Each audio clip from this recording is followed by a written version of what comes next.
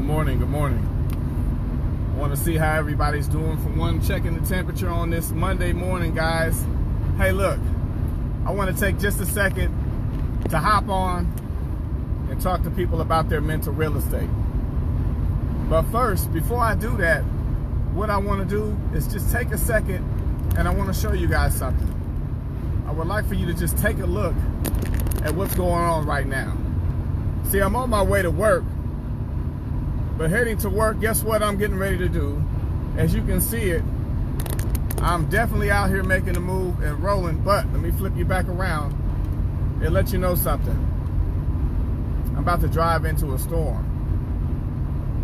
I'm about to drive into a storm, guys, heading to work on this day. But driving through the storm, what does that mean for me? For one, I have to weather the storm.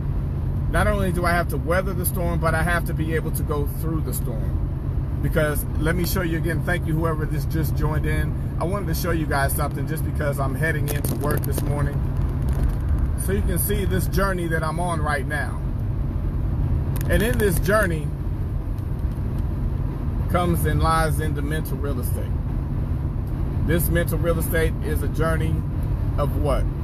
Different storms, different trials, different tribulations. And if you're just joining in, I've shown it already, but listen, we're doing something special in the mental real estate on this day.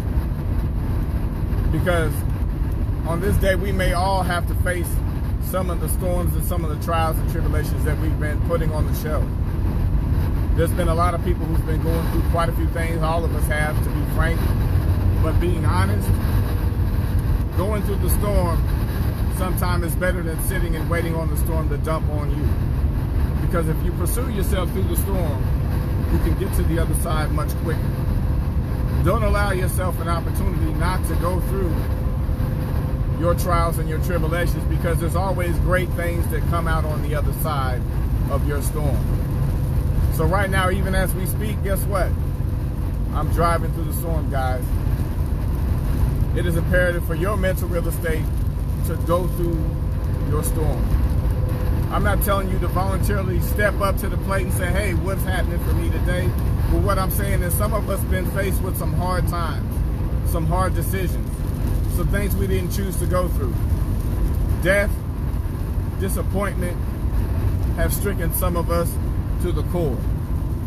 How we choose to handle those things that we go through is indicative of understanding that your mental real estate will develop. See, I said that going through the mental real estate, that you can develop on a positive side and a negative side to that.